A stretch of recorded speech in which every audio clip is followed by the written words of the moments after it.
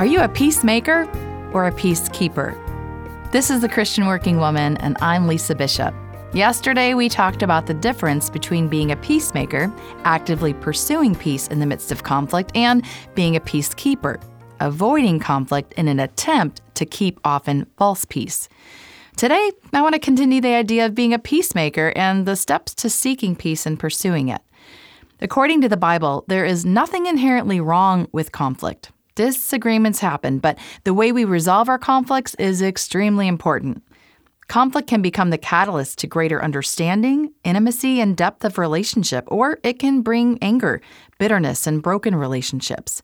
How you deal with conflict will literally shape the direction of your life. Whether it's addressing a conflict with your supervisor, an argument with your aunt, or not seeing eye to eye with a friend, most of us feel anxious, fearful, or at least uncomfortable when conflict arises. So it's important to ask yourself, what am I afraid of? For me, I'm often hesitant to lean into conflict because I'm afraid I'll in some way damage the relationship or cause the other person to not like me, to walk away from the friendship, or cause a further wedge between us. Yet more often than not, avoiding conflict only leads to a buildup of hurt and resentment, and then the very thing you fear the most ends up happening. Distance grows, avoidance settles in, and the relationship fades. So what do we do?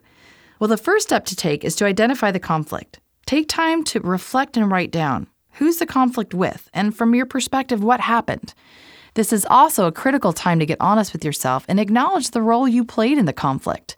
Now, you might be saying, well, it's her fault. I did nothing wrong. But most often, there's something that both parties need to address and own. It can be an attitude or a reaction on your part that God brings to light. As the saying goes, it takes two to tango. And my favorite verses in displaying humility and inviting God to shed light on my contribution to a breakdown are found in Psalm 139. Search me, O God, and know my heart.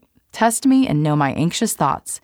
Point out anything in me that offends you, and lead me along the path of everlasting life. So invite Jesus into your conflict. This posture before God models a teachable heart and invites God to use the conflict situation to grow and sanctify you. Your heart will be primed to approach the other person with humility and in a way that will honor God.